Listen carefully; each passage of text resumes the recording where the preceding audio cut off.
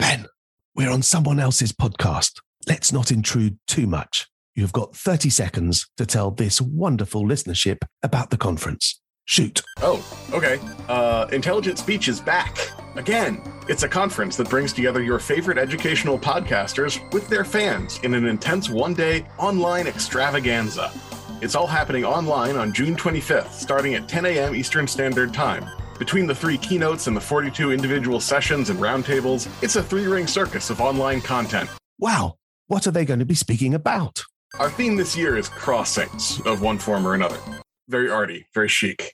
Amazing. Where can people get tickets? Intelligent Speech Conference, all one word, .com.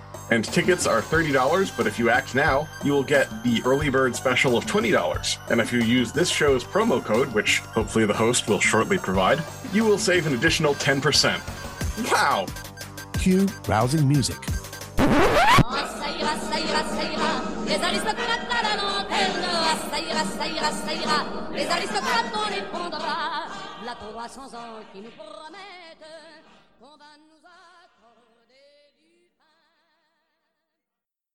Hello everyone, Casting Through Ancient Greece will be speaking at the Intelligent Speech Conference this year on the 25th of June.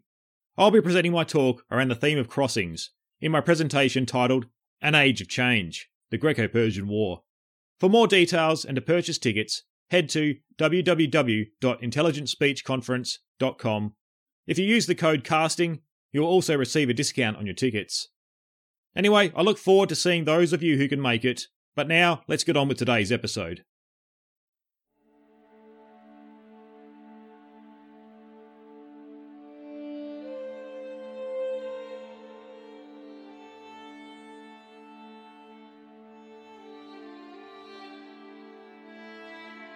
Initially, the Athenians commanded autonomous allies and made their decisions in General Congress. Their supremacy grew during the interval between the present war and the Persian Wars, through their military and political actions, against the barbarians, against their own allies in revolt, and against the Peloponnesians, who they encountered on various occasions. Thucydides. Hello, I'm Mark Selleck and welcome back to Casting Through Ancient Greece, episode 53, debut of the Delian League. The Greek world now had 3 major leagues with a focus on military support that were operating, with some cities being members of more than one. The oldest, the Peloponnesian League, had been created with Sparta at its head. It had been the solution to help solve Sparta's security concerns and allowed them to begin to consolidate themselves as the most powerful city-state on the Greek mainland. In general, Sparta held most of the cards, with all members having to swear an individual alliance to them. The other states had no responsibility to one another. Further to this, Sparta would decide when the League would meet, and were usually able to influence the smaller polis to ensure their agenda was met. The Peloponnesian League would also be primarily a defensive league reacting to events. The tribute system of the League would see it not being able to act in a dynamic way, since payments of men, resources or money would only be required when at war. No provision existed to fund the League during times of peace. The Hellenic League would then be formed to face a particular threat, the Second Persian Invasion of 480 BC. This would see a small collection of Greek city-states come together to defend Greek lands. These different city-states would all have varying interests within Greece and the Aegean. Once the immediate threat of the Persian invasion had been defeated, the different interests would begin to come to the forefront of the League. This would test the relationships that had been formed to unite against the outside threat. Now, the interests, especially those of Athens and Sparta, would see disagreements over the direction of policy in the Aegean. As we then saw last episode, Athens, at the insistence of the Eastern Greeks, would take command, though what they led would develop into something different. This would lead to the formation of yet another league, which would be known as the Delian League, and would be focused on defending Greece from more Persian aggression. Though, unlike the Hellenic League, the Delian League would also look to the defence of the Ionians and other Eastern Greeks. Not only this, but it sought to protect their shared interests of all its members in the Eastern Aegean. So now that we've explored the formation of the Delian League, its objectives and how it was intended to function, we are now going to turn to the early years of the League and its operations in the Aegean. This will see us looking at the actions the League would take in securing its security and interest from Persian influence. This we will see in campaigns along the Thracian coast and actions towards other threats, such as piracy in the Aegean. While we'll also see the League, or perhaps Athens, faced with how to deal with members who would look to leave the League. Though before we get started with the opening campaign of the Delian League, Let's first turn to one of the Athenian generals who would lead these campaigns, and who we have yet to introduce ourselves properly to, Cimon. None of the previous successful naval commanders would be selected to lead the opening operations of the Delian League, but it would be Cimon, a relatively newcomer on the stage of Athenian politics. Cimon was the son of the famous Miltiades, who had been so influential at the Battle of Marathon in 490 BC. He spent much of his youth on the Chersonese, where his family had held control in the region, though it is assumed he would have come to Athens with his father when he fled the region due to Persian activities. Cimon was born around 510 BC, which would have made him around 20 years old at the time of the Battle of Marathon. This would have likely seen him as participating in the fighting there, though our sources are fairly quiet on his past this far back. Cimon is described as having grown into an attractive man, Plutarch telling us the poet Ion having related him as tall and athletic with long curly hair. We get some glimpses into Cimon's life before and during the Persian invasions, and before he would come to prominence. As we have seen, Miltiades suffered a downfall after the first Persian invasion, when he would be engaged in other activities in the Aegean after Marathon. This would see him up on charges of corruption, and would be given a jail sentence as well as a hefty fine to pay back to the state. Miltiades would end up dying in prison from wounds he had sustained during his Aegean venture. This would see his debt left unpaid, and in Athens, debts were always passed down in the family, now seeing Cimon inheriting it and responsible for paying it in full. Diodorus also indicates that he would repay some of his father's jail time. So Cimon would take on this debt in his early 20s, which was a considerable amount. The original fine was for 50 talents. 1 talent was about equivalent to paying a skilled worker for around 9 years, or would pay an entire trireme crew for a month. Though this burden would not ruin Cimon and his political future. Plutarch does record one explanation in how Cimon was able to rid himself of his debt quite quickly. After his father's death, he had been left in charge of raising his sister, or half-sister. Supposedly, he was then approached by an influential, and more importantly, wealthy Athenian noble, Callias, who offered to pay Cimon's debt if he could have his sister's hand in marriage, which was agreed to, supposedly by him and his sister. We then hear by the second Persian invasion, Cimon was quite wealthy, the debt not having bankrupted him, Plutarch's story providing a reasonable explanation. He was a part of the class that could afford to own and maintain horses, as he would be part of the cavalry. At this stage, he was also involved in politics and part of the opposing faction to Themistocles. We hear about these points in Plutarch's account, where he was willing to fall in line with Themistocles' naval policy, while also providing an example to others in the opposing factions. Plutarch writes, "For when Themistocles, upon the Median invasion, advised the Athenians to forsake their city and their country, and to carry all their arms on shipboard, and fight the enemy by sea, in the straits of Salamis, when all the people stood amazed at the confidence and rashness of his advice, Cimon was seen, the first of all men, passing with a cheerful countenance through the Ceramicus, on his way with his companions to the citadel, carrying a bridle in his hand to offer to the goddess, indicating that there was no need for horsemen now, but mariners. There, after he paid his devotion to the goddess, and offered up the bridle, he took down one of the bucklers that hung upon the walls of the temple, and went down to the port, by this example giving confidence to many of the citizens." We also receive some other anecdotal descriptions of his character through Plutarch, who is a very rich source of these on many ancient figures. He tells us that in his early adult life he did not appear to be headed for any sort of greatness, and was known for his heavy drinking, while also being unrefined. Perhaps this unrefinedness would continue, as for when he grew a little older and became prominent, he would be a friendly figure towards the Spartans. His fellow Athenians would also comment on how he resembled a Spartan with his mannerisms and speech. He would also end up having twin boys, of whom one he would name Lacedaemonius, who when he grew up would also become an Athenian general. Though as Cimon came to adulthood, he would be described as being the superior of the past Athenian figures, such as his father, Miltiades, and the architect of the Athenian navy, Themistocles. Plutarch says, "All of the other points of Cimon's character were noble and good. He was as daring as Miltiades, and not inferior to Themistocles in judgment, and was incomparably more just than either of them. Fully their equal in all military virtues, in the ordinary duties of a citizen at home, he was immeasurably their superior." But let's now turn to Cimon's first actions with the Delian League, as the solely elected general to command the fleet.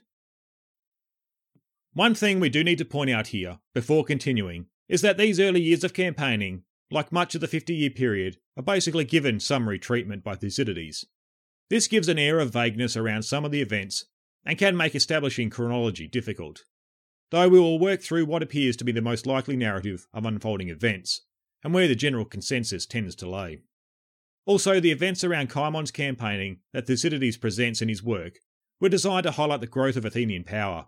In this way, what he tells us seems to be a selection of highlights to illustrate this point. Therefore, we are not left with a comprehensive account of what was unfolding during the years of campaigning. Cimon had commanded the Athenian navy in 478 and into 477 BC, though this command was shared with Aristides, while a Spartan was supposed to be in overall command of the Hellenic League. Now with the Delian League being founded in 477, Cimon, in his early 30s, would solely take command of the entire League's fleet, and would set off on its first campaigning season in 476. The main target for this campaign was the Thracian coastal city of Eion. As you may recall, Eion had been occupied by the Persians during their invasions in 480. It had served as the furthest west administrative centre for the invasion. With the Persian defeat, we would hear that the Thracians had made the Persian withdrawal very uncomfortable, though it would appear certain cities would remain with Persian influence, with those along the coast appearing to be more easily supported. Eion would be one of these locations and an area of great interest to the Greeks, especially the Athenians. Eion was situated at the mouth of the Strymon River, with great access to silver mines and timber, two very sought-after resources. With Persian influence in the region, this would make it a prime target for the Delian League. The information we get on the siege of Eion would be very brief, though with bits and pieces coming from various sources.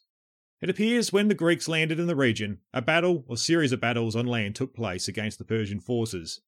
After the Greeks were victorious in these battles, the Persians fell back into the city walls, where a siege then developed. With the city now under siege, the Delian League then began focusing on the local Thracians in the region, who supplied the Persians in Eion. Through these actions, they drove many of the tribes out of their lands. This now allowed the League to focus on reducing the defenders at Eion. According to Pausanias, in his Guide to Greece, Cimon would employ engineering measures to help bring the siege to an end. The river Strymon would be redirected so it would run into the city walls at Eion that were constructed of mud brick. Plutarch then records, due to the hopeless position the Persian commanders found themselves in, they would then commit suicide by lighting themselves on fire, which would end up engulfing the city and consuming much of the potential booty within. When it comes to the episode on Eion with Thucydides, we are simply told, under the command of Cimon, the son of Miltiades, they captured this place and made slaves of the inhabitants. We also hear, now with Eion under control and the land surrounding it devoid of the local Thracian tribes, the Athenians would colonise the area and take full advantage of the resources that could be tapped into. The next target we hear the Delian League would direct operations against was an island in the Aegean.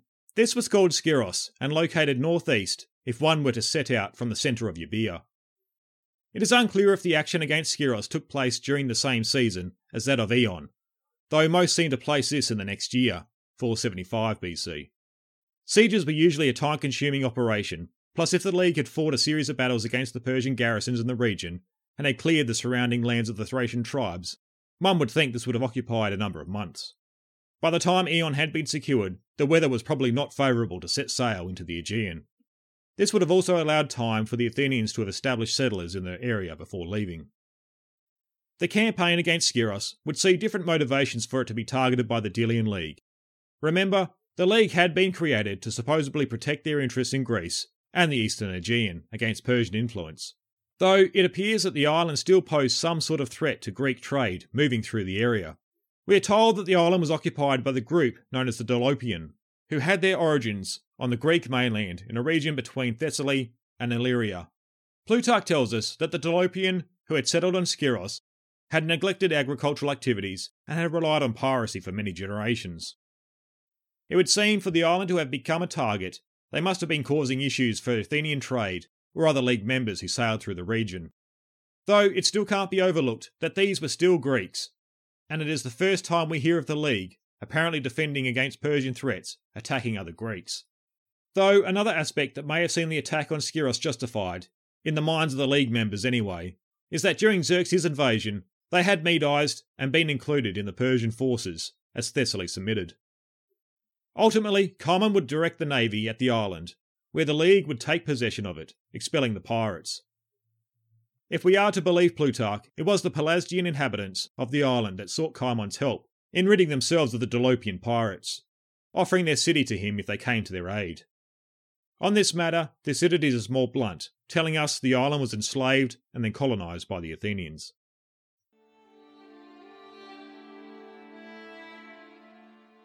Anger, sing goddess, the anger of Achilles, son of Peleus, that accursed anger, which brought the Greeks endless sufferings and sent the mighty souls of many warriors to Hades, leaving their bodies as carrion for the dogs and a feast for the birds, and Zeus's purpose was fulfilled. It all began when Agamemnon, lord of men, and godlike Achilles quarrelled and parted. These are the opening lines of one of the oldest surviving poems in the world, the Iliad. Over on Patreon, we are currently doing a 3-part look at Homer and his works. So far, we have looked at the man himself and what Homeric poetry is.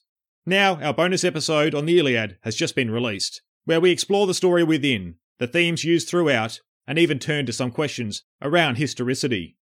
To follow this up, we will then take his second great epic, the Odyssey, and give it much the same treatment. If you have been enjoying Casting Through Ancient Greece and have been wanting to support the series, please consider heading over to Patreon and checking out what's happening over there. To say thank you to everyone supporting the series there, I have been releasing monthly bonus episodes that have allowed me to go back over many aspects that we have covered in the series previously, provide some more depth in certain areas. Members on Patreon also enjoy such features as ad-free, early release series episodes, monthly video series updates, reference transcriptions of the episodes, and a personal forum where you can ask me questions that will be answered monthly via video. If this interests you, please consider heading over to the Casting Through Ancient Greece Patreon page. Otherwise, you can also find other ways to support the series over at castingthroughancientgreece.com by clicking on the Support the Series button. Some through financial support, others just through a little of your time. Thank you for listening and following along with the series. I am very appreciative of the support that the show has been receiving. I look forward to hopefully engaging with you over on Patreon.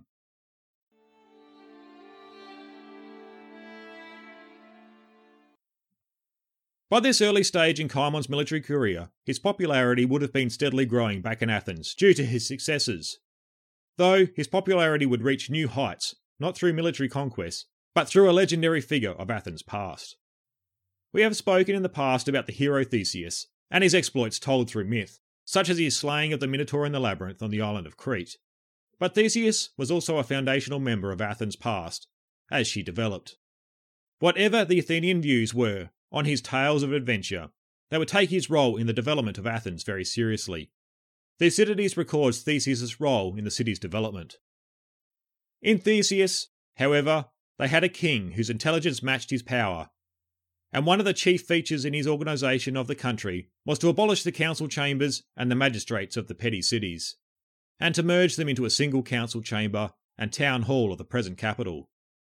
Individuals might still enjoy their private property just as before, but they were henceforth compelled to have only one political centre, namely Athens, which thus counted all the inhabitants of Attica among her citizens, so that when Theseus died, he left a great state behind him.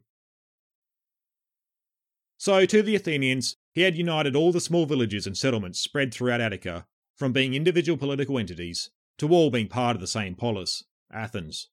All those who lived throughout these lands would now be seen as Athenian. Though, like many political figures in Athens' history, Theseus would eventually lose popularity in Athens, where he would go into exile on the island of Skyros. Plutarch then relates to us that he would meet his end there, either through treachery by the ruler of Skyros or by accident, being dashed upon the rocks below a cliff on the island. Cimon was fully aware of the tale, and he was also aware that Athens had been commanded by the oracle at Delphi to recover Theseus' remains, so they could be brought home to Athens and given the appropriate honours. Apparently before the campaigns of the Delian League, Skyros had been approached by Athens in regards to this matter. However, they had scrubbed from their memory this event, and refused the Athenians to conduct a search of their island. Perhaps this may have added to the reasons for Athens wanting to target Skyros during these campaigns. But now, with the Delian League having taken control of the island, Athens was in a position to mount a search for the bones of their long-lost hero founder, where Plutarch relates their discovery. But now, great inquiry being made, with some difficulty he found out the tomb and carried the relics into his own galley, and with great pomp and show brought them to Athens, 400 years, or thereabouts, after his expulsion. This act got Cimon great favour with the people. Cimon, having brought back the remains of one of Athens' founding heroes, while also fulfilling the commands of the Delphic oracle, and by extension the god Apollo, saw his popularity in Athens raised to new heights. Whether the remains Cimon brought back to Athens was really that of Theseus is irrelevant. What mattered was that Athens had believed this to be true, and this belief was more powerful than the reality of his actions. It would serve to boost the feeling of pride of the Athenians of their city, while it would also serve to boost Cimon's career. This tending to other matters on Skyros by the Athenians, and the pomp and fanfare that would develop back in Athens, wouldn't see the end of campaigning. The Delian League would continue operations in the Aegean in what appears to be perhaps 474 BC. By this stage, it seems the Persian threat had died down somewhat, as we don't hear of any engagements against Persian-held areas for the next few years. Though, what would take place in 474 would be the first example of coercion by the Delian League against another Greek city. This time their eye was on a city closer to the Greek mainland, one of the islands of Euboea, the polis of Carystus. Again, we have very little detail on the events around the Delian League's actions here, but it seems the island may have been approached to become a member of the League, with it seeming they had refused. The Delian League approach here was that they were looking to gain members as part of the League to prevent Persian influence from entering into Greek cities that would work against interests of their League. Secondly, while the League provided protection throughout the Aegean, they also took the approach that there was going to be no free rides for anyone. Carystus was in a position that was strategically important for Athens to protect. In 490, during the first Persian invasion, the city had been sacked and proved to be a springboard, with its large bay, from where the Persians could land in Attica at Marathon. So for this reason, Athens would ensure this region of the Aegean would be well defended. In return, they took the view that Carystus needed to pay their fair share towards the League for this protection, whether they wanted it or not. The other members of the League do not seem to have raised any objections to this action. As for them, it was hardly fair that Carystus should benefit from the League's activities for free, while they all provided money, ships and men. Though this would be an ominous sign for how the League would operate in the future. Again, the attack on Carystus is only given very limited treatment in Thucydides' account, with him only devoting one line to the action. Though, from what we have and the motivations around the city being targeted, we can perhaps draw some assumptions on some of the details. We hear that the rest of the cities on Euboea remain neutral in the conflict between the League and Carystus. This either indicating some of the other cities were in the process of becoming members of the Delian League, or others wanted to stay out of the League's radar and not be identified as freeloaders themselves. The conflict that did develop seems to have come down to a siege of the city itself. Whether there were any battles on the land or at sea, we're unsure. Ultimately, we hear that Carystus would surrender to the League, indicating they may have shut themselves within their walls. Though with no other support from their neighbours and no possibility for resupply, it would only be a matter of time before they had no other option but to surrender. This seems to be the League's approach. We don't hear of any storming of the city or the like. Rather, the city would remain intact and independent, meaning it wasn't colonised like the previous actions. Their surrender would lead to the Delian League enforcing conditions on Carystus, the major one seeming to be ensuring they had become members of the League. Later on, the city of Carystus would be listed on the tribute list as being a member. From this enforcement into the League, it was most likely that they had been set a tribute amount to be paid, rather than having to supply ships and men. This would be the usual approach in the future when cities were forced into membership. I just want to stop at this point in the narrative before continuing on with the final campaign we'll look at this episode, to point out these were not the only events taking place of importance. So far this episode may give the impression that there was campaign after campaign taking place each year, with nothing else of much note taking place. I've decided to follow the narrative of the initial actions of the Delian League, as it will come to highlight the evolution of the League and its priorities. Though back on the Greek mainland, further political developments were taking place, both around Athens and Sparta, that would shape how these two great city-states would interact with one another. During these stages, it would be the internal workings within their own cities and the regions around them that would see certain figures gain influence and factions gain power, that would drive these policies forward on how the cities would view one another. It would not only be the actions of the Delian League and their growth that would see tensions come to a head, but the political manoeuvrings and policies being developed back on the mainland would have just as much, if not more, impact on how events would unfold over the years. We need to keep in mind that the issues and the reasons for leading to the breakout of the Peloponnesian War are multifaceted and complex, and in this early stage, the information on events and developments that we have access to are brief at best. Though, don't worry, as we will be spending an episode in the near future where we will look at the political developments taking place back in Greece over the same period that these initial actions of the Delian League were taking place.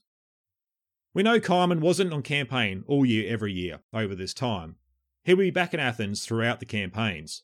For him to rise to such political heights, he could ill afford to be absent from the politics of Athens for prolonged periods, though this would be another aspect that we will explore. Also, like I've pointed out, this narrative of campaigning that we are looking at served to summarise Thucydides' explanation of Athens' rise in power, though the League would also be engaged in other operations and activities during these years. We just don't get a description of them for the most part, but we do get one glimpse into the fact that they were happening. This was in the events around the Spartan regent Pausanias' actions, which we covered in the episode Cracks Appear.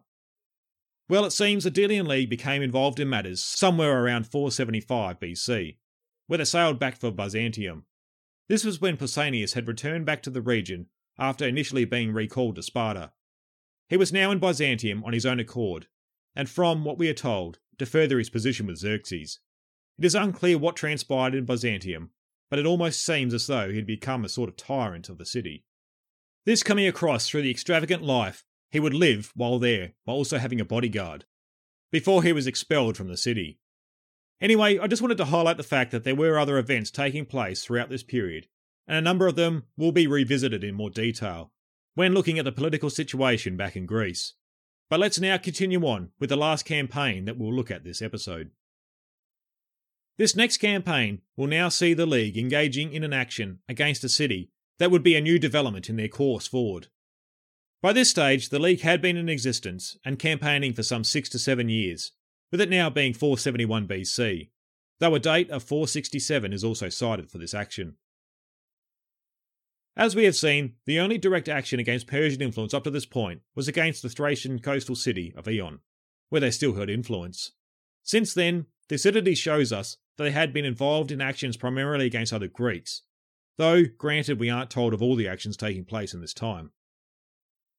Though we are given the impression that operations were taking place to secure the interests of the Athenians and the Delian League, no matter who it was against. This next action would take place against the island of Naxos, the home of the god of wine, amongst other things, Dionysius. Naxos was situated just south of Delos, home of the treasury, in the South Aegean. Naxos had been one of the original members of the Delian League. Being situated around midway in the Aegean, they had trade connections with both the Greek mainland, east to Anatolia, and through the Hellespont. In addition to this, Naxos suffered greatly at the hands of the Persians during their 490 campaign across the Aegean.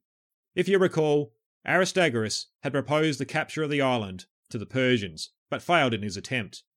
For failing to submit to the Persian Empire, the island was devastated some 9 years after, when the Persian fleet was making its way towards Athens. So as we can see, Naxos had a very good reason for wanting to be a part of the Delian League. They had commercial interests, as well as the Persian threat, still a very real living memory. However, even with these reasons, Naxos had come to the decision to leave the League, but all of our ancient sources remain quiet on the reason for this. Perhaps based off the information that we do have, Naxos had judged the threat the Persians pose as not so great anymore. The first year or two of campaigning seems to have been directed at Persian-controlled areas, but since then, we do not hear of any actions against the Persians. For Naxos, they may have come to the conclusion that the yearly outlay on maintaining their membership in the League no longer stacked up to the risk when it came to the Persian influence. They had probably spent up to 8 years, depending the year we accept for this breakaway, having not witnessed or heard of any Persian activities affecting their way of life. As time passes, with no signs of a threat that was being paid for at public expense, more and more of the population would begin to question the need for continuing the payments. Though, as we saw in the case of Carystus, freeloading on the services the League was providing throughout the Aegean was not going to be tolerated. This had now gone a step further. Naxos had been a member, but now decided to leave the League. This would be the first time that we are made aware of a member attempting to leave and would mark another step in the development of the League, and as Thucydides saw it, the growth of Athenian power. The Delian League would end up making war on Naxos for the withdrawal, or as Athens saw it, the revolt from the League. This would end up eventuating in a siege of the island, which would result in Naxos having to submit to the terms given. From what seems likely, Naxos was forced back into providing tribute to the League. Though they had previously provided ships, now they were required to pay money instead. This perhaps made their support of the League a bit more reliable. Instead of having to rely on their forces, the League, or Athens, could use the money to support the League as they saw fit. How Athens saw to it that Naxos would abide by these new conditions and remain loyal to the League, we're unsure.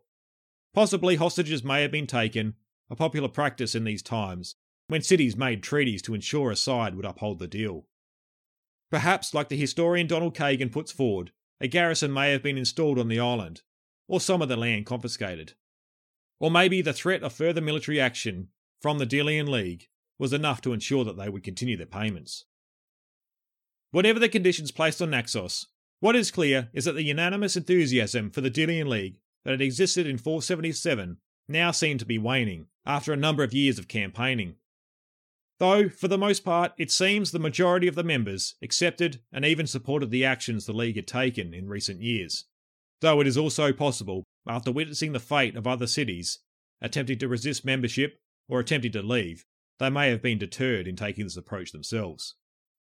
These actions the League took against Carystus and Naxos, one can't help but think of the extortion tactics popular amongst gangs in their neighbourhoods in running protection rackets. The League, though, had to be maintained. If members could leave as they pleased, the burden on the remaining members would become overwhelming and risk the League dissolving. The picture we are given of the first years of the operations of the Delian League are presented by Thucydides to serve the purpose of explaining the growth of Athenian power. Though, if they are an accurate representation of the general actions that were occurring over these years, they also show us a gradual evolution of the League. We are initially given the impression that the League was brought together with great pressure from the Eastern Greeks looking for Athenian leadership. The basis of their formation would be around the idea of protecting Greek freedoms and in defending their interests in the face of Persian influence. As we saw, Aeon highlighted this notion, with Persian garrisons being some of the first targets of the League's actions. There may well have been other actions, but Thucydides uses Aeon to show us this early aspect of the League. Next, we are then shown a progression in the League's scope, with it targeting the Greek island of Skyros without any Persian influence. This, though, would serve as a pragmatic response to the piracy that was taking place in the region, and Skyros being its base. This progression would then continue with the Greek city of Carystus on Euboea being laid siege to. Their crime, they had assisted the Persians during Xerxes' invasion, and they now looked to avoid membership in the League. They were in a strategically important position and benefited from the Delian League's activities. Athens couldn't allow this to serve as an example to other members.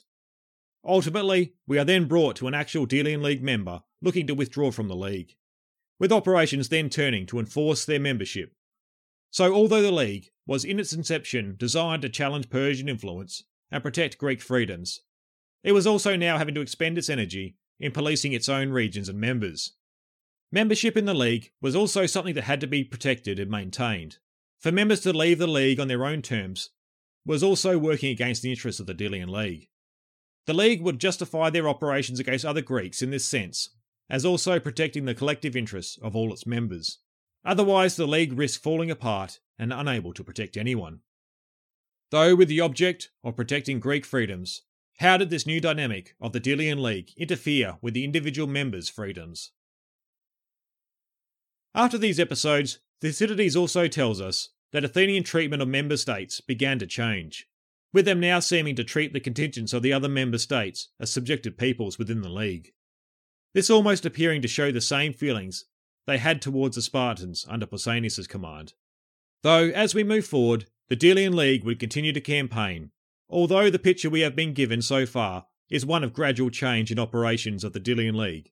We will once again witness the League's devotion to safeguarding Greece and the Aegean from the Persian threat. Next episode, we'll focus on the largest battle against the Persians since their invasion over 10 years earlier, the Battle of the Eurymedon River. This would also highlight that the Persian threat had not yet disappeared, as they had not dispensed with the idea of heading west once again. After that, we will then spend some time catching ourselves up on the political developments and other events that had been taking place back in Greece during the 470s and into the 460s. Before we then turn to other actions and dissatisfactions within the Delian League that would have wider consequences with relations throughout the Greek world, seeing the road to war becoming even shorter. To end today's episode, I will leave you what Thucydides says summarising the feeling of the Delian League members at this point, as well as how the Athenians now gathered more influence and power in this period. Of all the causes of defection that connected with the arrears of tribute and vessels, and with the failure of service, was the chief, for the Athenians were very severe and exacting, and made themselves offensive by applying the screw of necessity, who were not used to, and in fact, not disposed for any continuous labour. In some other respects, the Athenians were not the old popular rulers they had been at first, and if they had more than their fair share of service, it was correspondingly easy for them to reduce any that tried to leave their confederacy. For this, the allies had themselves to blame, the wish to get off service making most of them arrange to pay their share of the expense in money instead of ships, and so to avoid having to leave their homes. Thus, while Athens was increasing her navy with the funds which they contributed, a revolt always found them without resources or experience for war. Thank you everyone for your continued support, and a big shout out to all those who have found some value in the series and have been supporting it on Patreon and other various ways. Your contribution has truly helped me grow the series. I would like to give a personal shout out to Akalia, Mike Swanson, and Harry Krishna Matar, who all recently signed up as supporters on Patreon. I greatly appreciate your decision to do so. If you have also found some value in the show and wish to support the series, you can head to www.castingthroughancientgreece.com and click on the Support the Series button, where you can discover many ways to extend your support to helping the series grow. Be sure to stay connected and updated on what's happening in the series, and join me over on Facebook or Instagram at Casting Through Ancient Greece, or on Twitter at Casting Greece. And be sure to subscribe to the series over at the Casting Through Ancient Greece website. I hope you can join me next time for episode 54, Clash at the Eurymedon.